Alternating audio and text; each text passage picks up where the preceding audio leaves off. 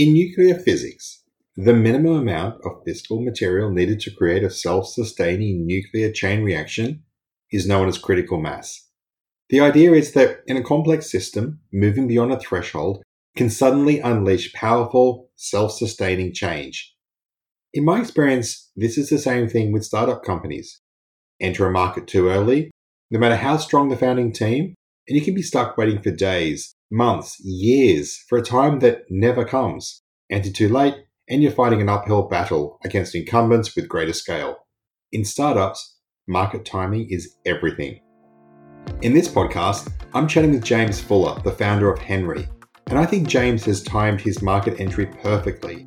Henry is a bookkeeping and accounting service solution that appeals to solopreneurs, the freelancers, the consultants who are working for themselves. I see this market rapidly expanding at the moment, and I can see the tax system and the obligations being put on these people increasing all the time. I think you'll hear how engaged and excited I get throughout the interview, and I think you're going to really enjoy it as well. Welcome to Fractal Startup Marketing, the podcast for founders who are frustrated that potential customers don't understand or they undervalue their innovative business solutions. My name is Jared Doyle, and each episode I interview founders who openly discuss how they're tackling the 7 Ps of startup marketing. In true startup fashion, we aim to learn through collaboration and discussion. Let's get into the episode. So welcome to the show, James. Thank you so much for joining us. Thanks for having me. So let's get straight into the pitch for Henry. But before we do that, I think it's just important that we talk about how you spell Henry because it's not standard. So people are going to look to find you and follow this while we chat. How do you spell Henry for your business? Henry is spelled without an E, so it's Henry. That makes you full.com 2.0, doesn't it? You've dropped something out. Started off with the .io domain name as well, which we've since moved away from. But originally we were Henry.io in that classic startup sense. It is funny how I used to work in domain names, and it's funny how some domain names just grab onto an industry and people go, that's a valid domain name. That's where we want to go. And that's what we want to do. And I've got a client at the moment who's got a .energy domain name. And it just, as someone who's worked in the internet for so long, and, I think of .coms or .com.aus, and I think about, top level domains, it kind of grates me a little bit, these obscure extensions, but that's the world we live in, right? We're running out of valid .coms. So I totally understand how you got there. So it's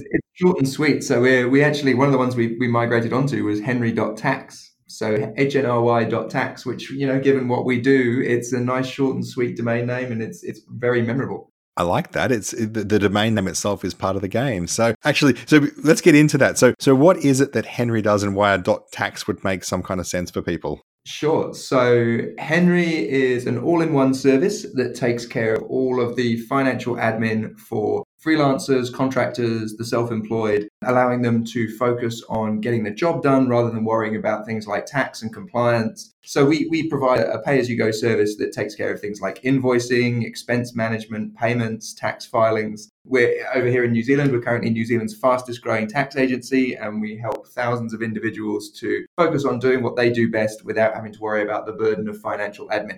So that sounds really appealing to me as somebody who manages all that myself. I guess my first thing is, isn't that what my bookkeeper and my accountant do for me at the moment? They might do part of the job, but I'm guessing that you're probably your own little mini accountant as well. So you're probably, like I was when I first started contracting a number of years ago, I kind of made the same mistake that a lot of people make. And I went and registered a business, and I got accounting software and an accountant, and I had spreadsheets and internet banking and third-party, credit card payment solutions. I had all of this stuff. And what I'd done was basically created a little cottage industry for myself where I was like a little mini financial coordinator, kind of doing all of these reconciliations and trying to fit myself onto accounting software. Whereas at the end of the day, I was an individual sole trader. I didn't have significant amounts of financial complexity. And so I'd kind of essentially created a rod on my own back. So what Henry does is makes people's lives simple, takes away all of that admin, and gives you a single place that you can basically use to manage your self-employment without having to have 10, 15 different services all on the go at once. Right. So you're disrupting that, all the little add-ons and tools. And look, I fall exactly into this. So I've got 3 or 4 software as a service subscriptions that I'm paying for. And I manage that. I connect them all together. I manage all my accounts, and I don't know what I'd spend, but probably 5% of my working day is probably spent on financial admin. probably 15% is spent on actual admin. So that's the problem you're addressing, right? So it's the time that I spend being my own bookkeeper or doing my own work. Does that mean I lose my bookkeeper or I don't need them anymore, or would I still retain their services as well? No, you wouldn't need a bookkeeper or an accountant. So we play that role. So we kind of, in a cheesy sort of way, we call ourselves service as a software. So not only are we using smart tech to make things really easy for you and give you an app in your pocket to manage this stuff, but also we are tax experts ourselves. It's not faceless software that allows you to get stuff wrong. And anyone can pick up accounting software and put a whole bunch of bad data in and end up getting in trouble with the ATO. Whereas we're actually a registered tax agent, which means that we have a responsibility to work for you, just like your accountant and bookkeeper does, to make sure that you're compliant and that you're getting stuff in there in the right place. So does that mean I don't need my Xero subscription anymore? Correct. Yes. Right. Yep, that's right. So you're probably a bit like me. So when I was a contractor back in the day, I went to an accountant, they set me up with Xero, and I was paying quite a high monthly charge for a lot of complexity that I really wasn't using. So I tended to try and use as much of it as possible, even though it wasn't really appropriate for me. So when you're a small business and you have inventory and creditors and lots of complexity, then Xero and products like it are fantastic. But when you're an individual contractor or a freelancer, it's just overkill. I mean, I don't know about you, I found myself adding myself to the inventory in Xero and then sending my clients invoices for sort of quantities of me. Like the whole thing was just a complete waste of my time. It's just so timely because I was looking sort of through my company credit card statement, looking at all the SaaS products. Like it's almost like every month I look and go, what am I paying for that I don't really use? And I looked at what Xero costs, and you're right. Like no doubt it's a great tool, but I never log in there. Like it just records everything from my accountant and my bookkeeper. And I do wonder, it seems like I'm paying a lot of money for something, but it also strikes me that you're disrupting one of the great, if not the greatest, New Zealand startup from inside New Zealand. So how does that go down in the startup industry? Well, it's interesting because I think when we first started, people would say to us exactly this. They would say, well, you're going after Xero. And my response to that is always actually that, and we've talked to Xero a couple of times, really, we're going after the market that Xero doesn't support. If you go as an individual and you sign up for Xero and you have a question about your own personal tax and you don't have an accountant or bookkeeper to take that question to, Xero isn't there to help you. Xero is a software platform that is used by accountants to make accountants' lives easier. Whereas we are a service that makes the individuals' lives easier. That, again, if you're a bit like me, Xero's recording everything for you. And then at the end of the financial year, your accountant or bookkeeper prints off Xero, and usually they do print, and they hand you this thing and they say, can you sign to say that this is accurate? Which is insane, because what am I paying this person for if not to be the sort of custodian who tells me whether something is accurate or not? And so, you're probably, a lot of people saying, well, aren't you going after Xero? Whereas actually I describe our market as being Sub-Zero. It's the people for whom Xero is too complex. I love Sub-Zero. I've got visions of my youth playing Mortal Kombat and Sub-Zero, one of the characters. For anyone who's old enough and nerdy enough to remember that, I think actually movies came out afterwards, so I'm not that old. But okay, that's really interesting. So something you said there really struck a nerve or resonated with me, actually, was this idea that I'm paying for Xero for my accountant and my bookkeeper. And it's almost like I'm paying the subscription to make their lives easier. And what you're saying is what you're doing is actually making my life, the business owner's life, easier. And I love the way you twisted that around so that in my head, I'm like, yeah, why am I paying for my accountant's software? It's a totally different thing. And the minute you said that positioning just made me really go, yeah, I think you're right. This is all the wrong way around. I shouldn't be paying for the accountant's tools. I should be paying for my tools. Yeah, and I think it's funny because when I looked at it, and I looked again, like you say, you look at that bank statement, you look at those outgoings of all of the tools that you have in your arsenal that you kind of amass, and you look at those and you say, where are the tools and the services that are genuinely making my life easier? And I would always look at things like whether it was calendar management or email, and some of them which you're paying for, and you're going, these are genuinely driving value in my business because they save me time, they reduce clutter and complexity. And I would always arrive at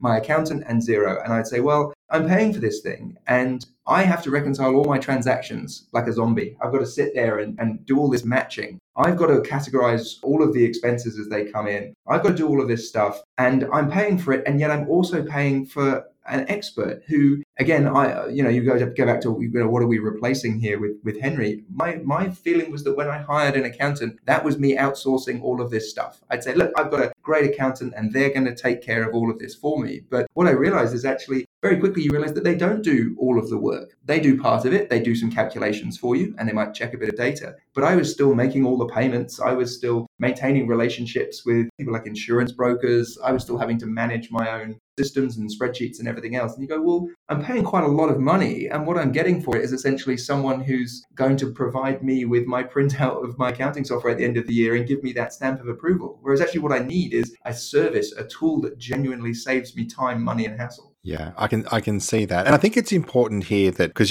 there might be some accountants or people who are married to accountants or children of accountants who will sort of be getting really riled up here. And I think it's really important that we go back and we talk about what you clearly define who that target persona is. This is in my interpretation of it, but it's a freelancer, it's a sole trader, it's someone whose books and their business is relatively simple. What they do might be really complicated, but at the end of the day, they've got money coming in, they've got some expenses, but they're not running massive payrolls, they're not sort of running really complicated systems and multi-offices and lots of staff. This is a relatively simple, from an accounting point of view, business. That's your target market. And so there is a point. Obviously, accountants have a significant and important role to play in complex businesses and sorting solutions. But I'm right in what I say there. That's not your target market. So accountants who listen to this, don't get too upset about it. The sweet clients, the big clients, the moneymakers are all still there. We're talking about everybody under that space, the solopreneurs. That's the target, right? Absolutely. And, don't get me wrong, I think accountants are fantastic. Actually, they're a genuinely great partner for us in that we have a lot of accountancies we work with who, when your average freelancer walks through the door and they say, hey, well, this is me, I'm a solopreneur, I'm a graphic designer, I do X, Y, and Z, the accountant knows that they're essentially getting someone who's going to be, from their perspective, high volume and low value. They're people who aren't going to be very complex and therefore they can't be kind of pushed into spending more on kind of wider professional services. And they tend to just be kind of,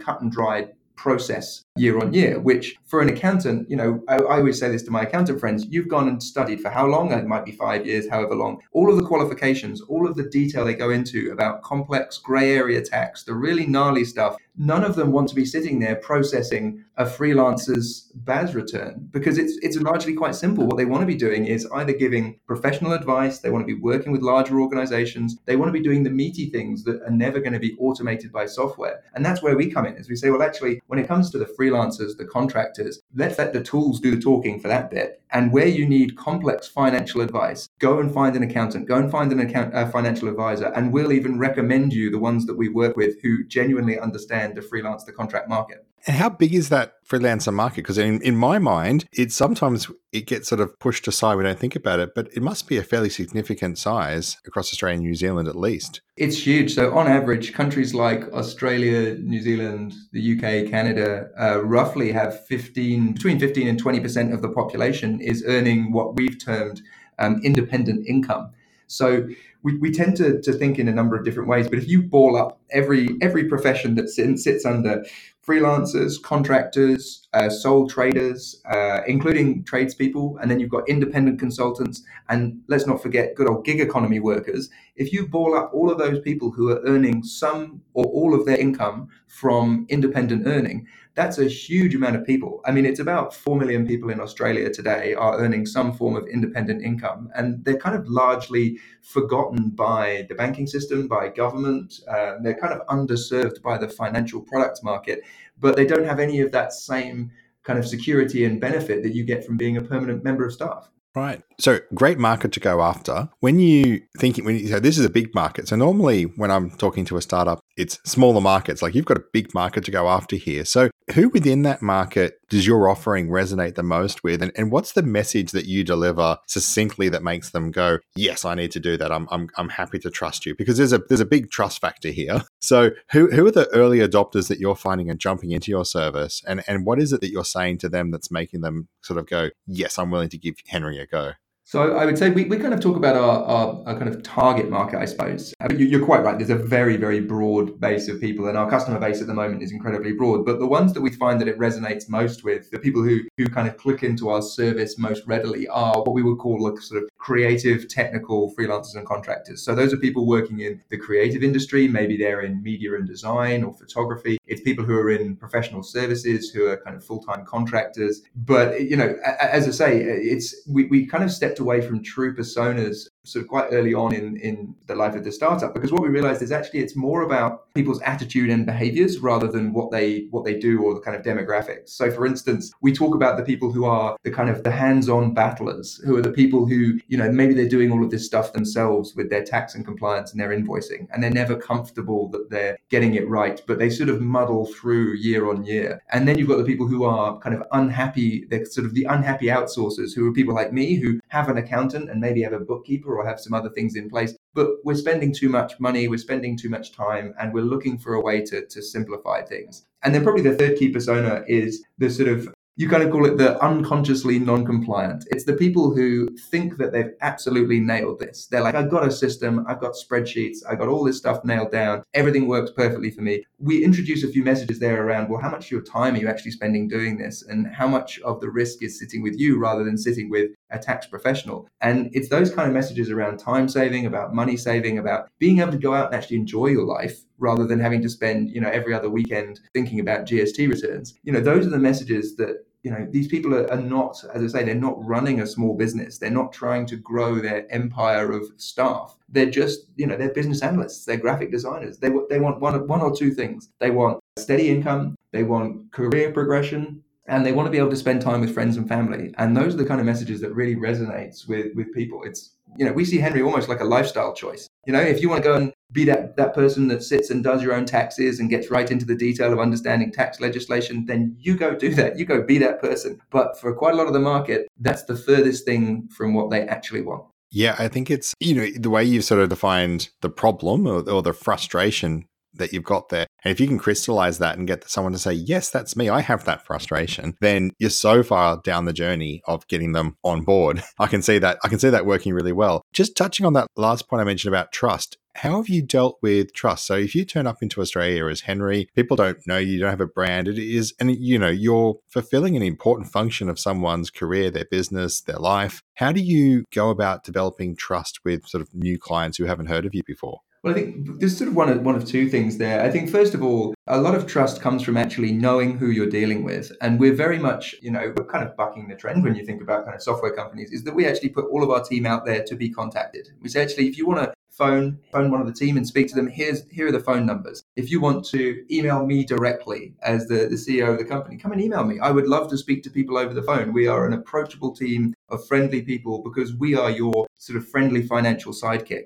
And so number one is that, you know, you actually have a known quantity that you can phone and you can speak to, who can talk credibly about things in tax and things in invoicing and compliance, because we've been there ourselves. And so for the one part, it's about being an approachable organization. And secondly, it's about starting to prove out with other providers and partners, starting to show sort of alliances with some of the larger brands in the game. So you look at here in New Zealand, we have a partnership with ASB Bank, which is the sister bank of Commonwealth Bank in Australia. And when you've got a large banking provider that says, we are partnering with Henry because we genuinely believe that, you know, there's a real future in kind of more contingent working patterns, that's a great testament that goes out to the market and says, hey, look, when a big bank believes that this is genuinely a great product for freelancers and contractors, that's a great vote of confidence. That's interesting. A couple of weeks ago, the podcast episode was with Deb Morrison, who's doing PetCloud. And she sort of, I guess, put a lot of her success down to the partnership she did with the RSPCA. So that pet owners came in, they went,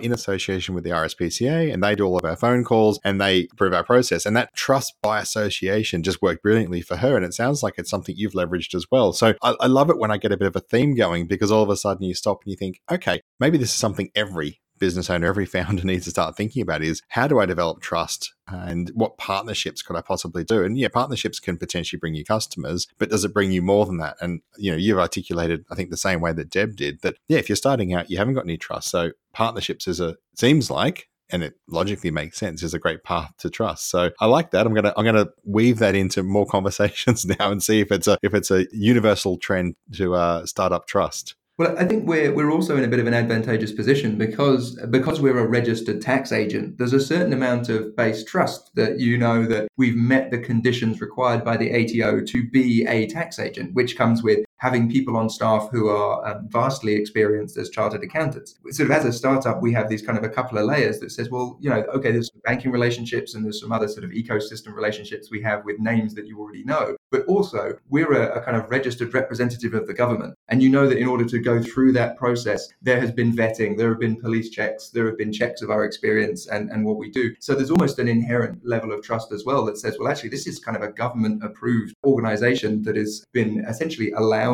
to interact with ATO on my behalf. Yeah, it strikes me sort of, how do you manage that balance then between stuff? So in a classic SaaS business, they're hugely investable because you say, hey, this is great. Basically, we build all the tech and then we can sell it an infinite number of times. All we need to do is spin up more servers and everything sort of scales from there. Obviously, your business has an overhead. So as you add more clients, you're going to, I would assume, add more staff.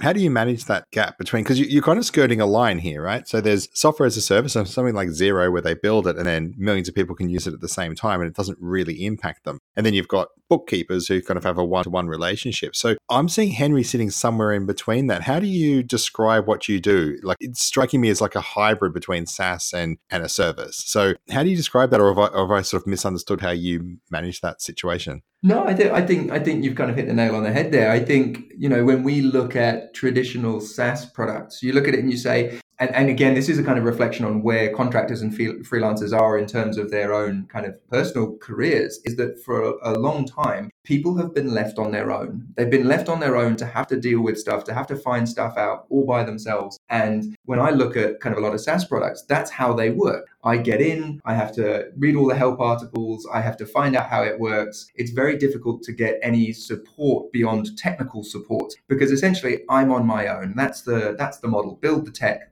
let everyone use it. No one ever has to speak to a person. We won't have a phone number because, that's not our business model. Whereas actually when you're a tax agent and you're somebody's representative, you may not need to speak to someone every day of the week. They might only speak to you maybe once every 2 or 3 months. But there is a need to actually have a service element to a business. And I think what we're seeing is sort of a little bit wider than this. Is it's not just because we're a tax agent, but I think actually people are getting a bit tired of dealing with faceless software, particularly in this market where people are genuinely left on their own to fend for themselves for the most part. So having a business model that actually sets us out as being your financial sidekick, we're there to answer questions. If you want to know, hey, how does this little bit work of tax, or, do you know any places that I could go to help get my invoices paid faster, or all of these different things, those are all of the things that we help take care of. And what we find is that for the most part, there are quite a lot of our customers that are self-serve. But the whole point that people are coming to us is because they don't have it all figured out and they're not confident about tax and they don't know all the tax legislation. So we see it, in a few other countries, people just putting together sort of products where essentially it's, if you excuse my language, it's kind of shit in, shit out. You can put all sorts of crazy expenses into these kind of products, these SaaS products. You can go, oh, well, this is my business jet ski that I'm claiming for business purposes, and they can submit that through to ATO. And the fact that the software makes you think that there's some level of security around that. Whereas you try and submit your business jet ski through Henry, and the first thing you'll get is an email from our team going, you might just want to think twice about whether or not this goes through to ATO because you don't want the consequences of them coming knocking. So it's that level of security that kind of gives people the confidence that they're actually, they've got people who are working for them rather than feeling you're having to work for someone else and pay for the privilege. Yeah, I haven't got a business jet ski. And, I think it's funny. I think the big stick of the ATO or any tax office is the one thing that keeps people in line just a little bit. But you do meet plenty of people who are self-employed, and they're always like, oh, I'll get this round of beers. I'll just put it on the company card. And you think, oh, I don't think it works like that. And they go, yeah, I file it every year. It goes through just fine. It's like, oh, all right, I'll avoid that one. So it's a tough one. There's a lot of people think exactly that. And okay, different countries, different rules, there are different things. But, what we sometimes find is that actually the level that people try and claim expenses at is just ridiculous. I mean, the kind of things that people try and claim or that they think are claimable And this is unfortunately, again, I don't want to bag on accountants, but if we imagine if you're a professional services provider whose entire pricing model is pay by the 7 minutes or pay by the hour or whatever these professional service providers are, you don't mind someone rocking up at the end of the year with a bin bag full of receipts and saying, here you are, Mr. Bookkeeper, you work out which ones are eligible and which ones aren't. And they will happily, if that's their kind of business model, they'll happily spend 6 or 7 hours doing that, going through saying yes, no, yes, no. Number one, you don't tend to get a whole lot of feedback from them about what isn't claimable, because actually it's much easier just to churn through kind of 4 or 5 hours worth of receipts and charge for it. Whereas actually what we do is say, well, look, as soon as you go out and you buy that business jet ski or that round of beers, use the app, take a photo of the receipt with your phone, and you'll get the tax relief straight away. So literally you get the tax relief if it's an eligible receipt. The tax relief will be factored into your income tax rate. So you don't get that thing of, bin bag of receipts at the end of the year and hope you get some sort of return. Essentially, you've got a tax agent that actively works for you in the background whilst you're out buying all of these beers for entertainment purposes. Yeah, so let's just jump into that, because you touched on something there that I'm curious to explore, which is this idea of the speed at which you and the transparency at which you sort of manage someone's income. So, one of the being self-employed that's always a risk is this idea that, you're going to get a tax bill, or maybe you're going to get a rebate, or how much should I be paying myself, and what can I expect? And the other one is, and I know a lot of people like dipping into company accounts, like I'll just borrow some money out of the company account and I'll shuffle that. How do you manage that? And do you offer a layer of kind of control and restrictions that stops people from making silly mistakes, like spending all the GST they've collected and then having a big bill later? How do you do that, and is it even possible? Yeah, so we take effectively, it's probably a good time to talk about how our model works, which is essentially you sign up for Henry. It takes about a minute or so to sign up. It's a really quick process, and when you sign up, you get given your own unique Henry bank account number. So that is a bank account number that is unique to you, that you can give to your clients and say, this is the place I would like you to pay me into. And either you're, raising invoices out of our app, or you're just getting paid directly, or you can even have an FPOS terminal that can point directly into your Henry account. But essentially you use that as being the place that you have all of your independent income paid into. And the minute any money arrives in that account, we automatically calculate, deduct, and pay all of the right taxes. So that'd be your income tax, your GST, your Medicare, maybe even a contribution towards a student loan. You can allocate percentages of your income to go to anyone. You can pay off a credit card. You can pay your mum back. You can do all of these kind of things. And whatever's left at the end of that gets deposited into your personal or business bank account. And essentially, that what you have in your pocket is yours to keep. All the tax has been paid, everything's gone, all your expenses have been factored in to make sure that the right tax has been paid and the right tax rate has been applied. And actually what you get paid, and that whole process, to be transparent, that whole process takes about 2 minutes from the money being received to the money being paid straight back out. So we don't hold on to the money, we don't do anything with it. Literally, it's the money comes in, the tax gets paid, you receive money into your pocket along with a pay summary that shows you all of the taxes you've already paid.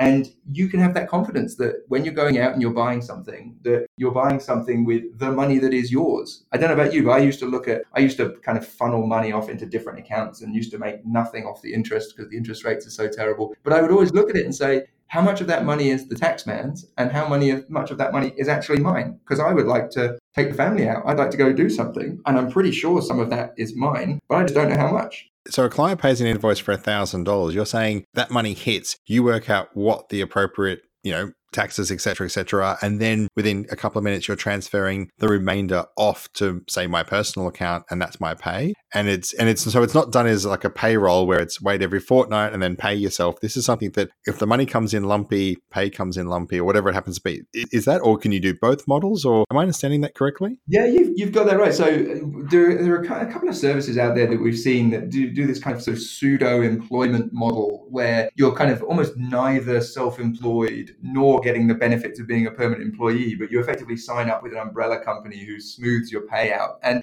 whilst if you're maybe the kind of person that, doesn't want to get paid straight away, then that can be quite a good model. But with us, it's very different. Essentially, if you get paid 5 times in a day, you'll get 5 transactions from us, with the tax taken out. And what that means is that, you're always getting the money on the day that your client has paid. You don't have to worry about being a sort of pseudo employee or any of this kind of stuff. You get all the benefits of being a self-employed individual and all of the kind of trappings that come with that. But essentially it's, if you imagine, you get that peace of mind of I am always up to date, which means I can go from contracting, I can go and take a permanent job for 6 months. And I know that I don't have a tax bill that's going to follow me around for the whole time. And I don't have to worry about, retaining services for things that I'm not going to use again. So actually it allows you to kind of to get into and out of self-employment quickly and easily, and kind of allows anyone to take advantage of earning income independently.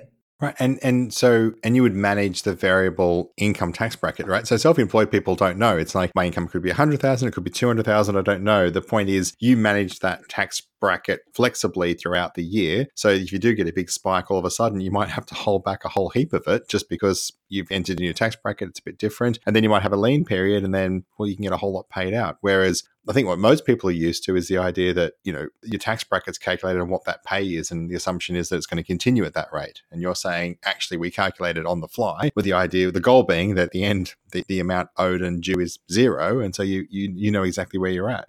Yeah, so absolutely, that's the principle behind it, and that's what a lot of the smart tech does, is to look at your income patterns, to look at the sorts of work that you're doing, to take a whole bunch of that stuff into account to arrive at a sensible tax rate that means that we're not seeing massive spikes up and down throughout the year. We're actually seeing a very smooth tax rate that maybe fluctuates just a little during those peak times or those lull times. But as you say, with the idea being that, it's sort of, I suppose I always liken it to an analogy. When I worked in a software company many years ago, who I won't name because I'm going to say rude things about their finance team, but their finance team freaked out at year end every year. And literally they'd be running around like their hair's on fire, and they would be saying, oh my, it's the end of the financial year, blah, blah, blah. And I always used to think, but isn't the end of the financial year just the 12th month of all of the months you've been doing this anyway? You've been doing month end. This is just another month end, but there's a bit of tie up to be done. Like, what is it about this? And now I realize it's because that whole model is crescendoing your financial admin into one period at the end of the financial year. You get to the end of June or whatever it is, and suddenly there's this massive kind of crescendo of hassle and pain and trying to find receipts and various other things. Whereas if you imagine what our model does is just literally smooths it throughout the whole year. So there is no pain and no hassle. There's no crescendo at the end of the year. We had people this year, we filed all their tax returns and they didn't have to do anything. There wasn't pain, there wasn't noise or cost or anything else. In fact, people were so appreciative. I think a few days after the end of the financial year, once we'd already started filing people's returns, people turned up at our offices with cake and with chocolates and wine to say thank you. And I remember we sat there with this one, and for some reason, and people had sent. There was one of our customers in Auckland sent her cousin who lives in Wellington, sent her over here with a cake. And this woman knocked on the door, and we opened it. And she said, "Look, I don't know who you are or what you do, but my cousin told me that I had to bring you a cake to say thank you." And it's just amazing. And we sat there with this table of cakes and biscuits and wine. And this was kind of, literally just after the end of the financial year once we filed a whole bunch of returns. And someone turned around and said, "When was the last time you sent a tech company or your accountant presents like this?" And that's when we knew we're genuinely helping people to get a handle on their business and to get ahead, was when we actually received, not only have they paid for the service, but they spent money sending us extra gifts because they said, "You've done too much. We need to reward you more." So does that then manifest itself in referrals? So are you seeing propagation where this happens and then I'm guessing what happens is that same person, yes, they send their friends around with cake, but I guess they also shout about you to other businesses. So how much of your growth is coming from that kind of evangelical customer base that you have? I would say at the moment it's around 40%. Okay. So referral numbers are huge for us. And, you talk about evangelical customers, we get a lot of advocacy on social media, and, we do a bunch of advocacy generally on behalf of our customers, but our customers themselves are incredibly passionate about the service, and, they spread it far and wide. And that again is testament to just the kind of difference we're making to people who for many, many years have been dealing with systems and processes that really didn't fit the way that they worked. So it's fantastic to see a customer base that is genuinely passionate about kind of coming on the journey with us and being, the people who've been with us for a few years, they remember it when it was, just a shaky MVP when we first came out. And, they will talk very fondly of, the fact that they've still got the same level of service today as they did when they first joined and they were sort of customer number 12, And how, so 40%, 50% referrals, what's the direct marketing that you're doing, or how are you attracting the other customers? What's the promotional channel that is your choice at the moment? It's a combination of things. So we do obviously the standard social media advertising, but that tends to bring a certain type of customer who is maybe more used to kind of, I would just say that sort of online shopping customer, the person who makes online purchases. But we're very aware that, the service that we're offering is for a lot of people is maybe a big change. Maybe they have to leave their accountant, which obviously we will do for people. We'll kind of break up with their accountant for them because we know that that's painful. But we kind of know that actually one of the things that is really effective is in-person events. So we run in-person events not as sort of sales roadshows, but actually we'll just run Q&As. I mean, we have one coming up over here in Wellington in a couple of weeks' time where we've teamed up with a local investment platform startup, and we're going to talk about financial management for contractors. How do you make your money work as hard as you are? And that's what we find is a really good acquisition channel, just by showing credibility and authority in this space. We don't need to sell the product. We don't need to go and shout about how amazing it is because our customers do that for us. What we want to show is actually this is not just software. This is a team of people who genuinely have your best interests at heart. So those in-person events, those Q&As, actually going and doing community-based work, that's a really important acquisition tool just generally for us in terms of our brand and our proposition. Look, I can see that working. And I think, we touched on the size of the market. And I happened across this the other day. So last Sunday, which isn't relative to podcast because obviously the time doesn't flow, but I just randomly put up a post on LinkedIn and said, I'm going to have Freelancer Friday beers because I don't want to sit at my desk at home and have a beer by myself. So I want to go down to a pub. So I just sort of put it out there, and I've ended up with I think we've got 74 people coming down with no agenda other than, you're a freelancer and it's Friday, come down and have a beer and join in. And it kind of for me, that made me realize how big this market is, but also how powerful events can be. If you actually provide something, people will come along to it. So I can see how event-based marketing would absolutely work. And I'm looking forward to seeing you roll out the roadshow across Australia.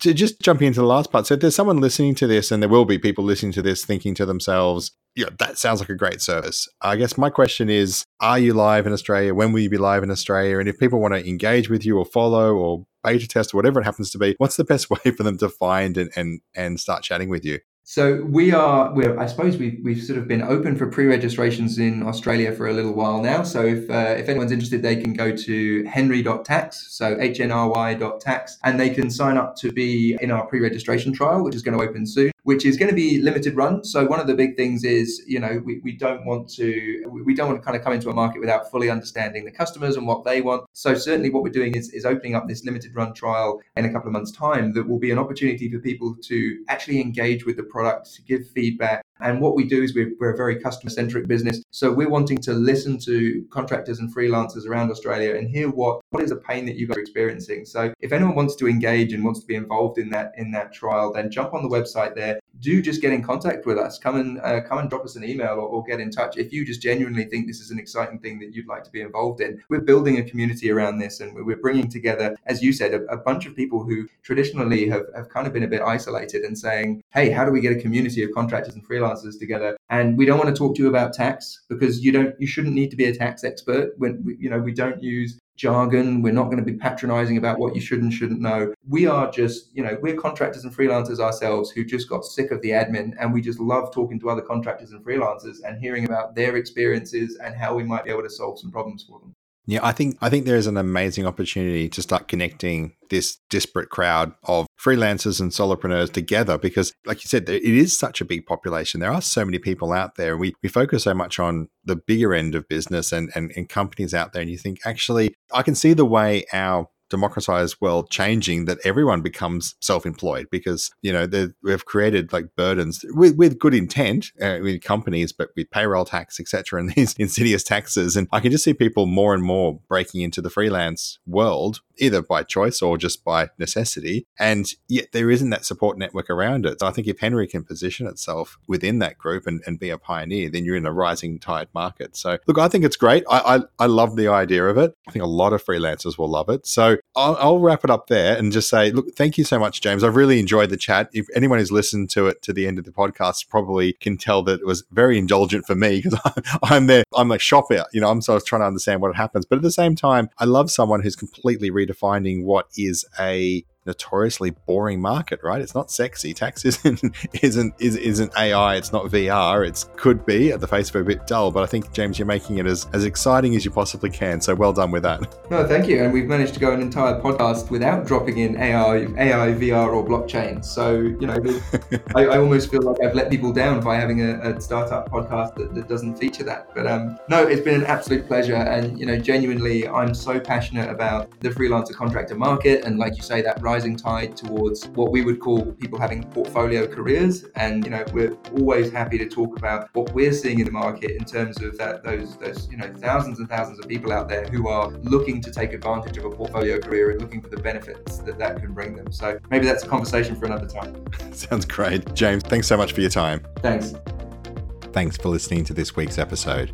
I hope we were able to provide you with some great marketing ideas that will really help your business.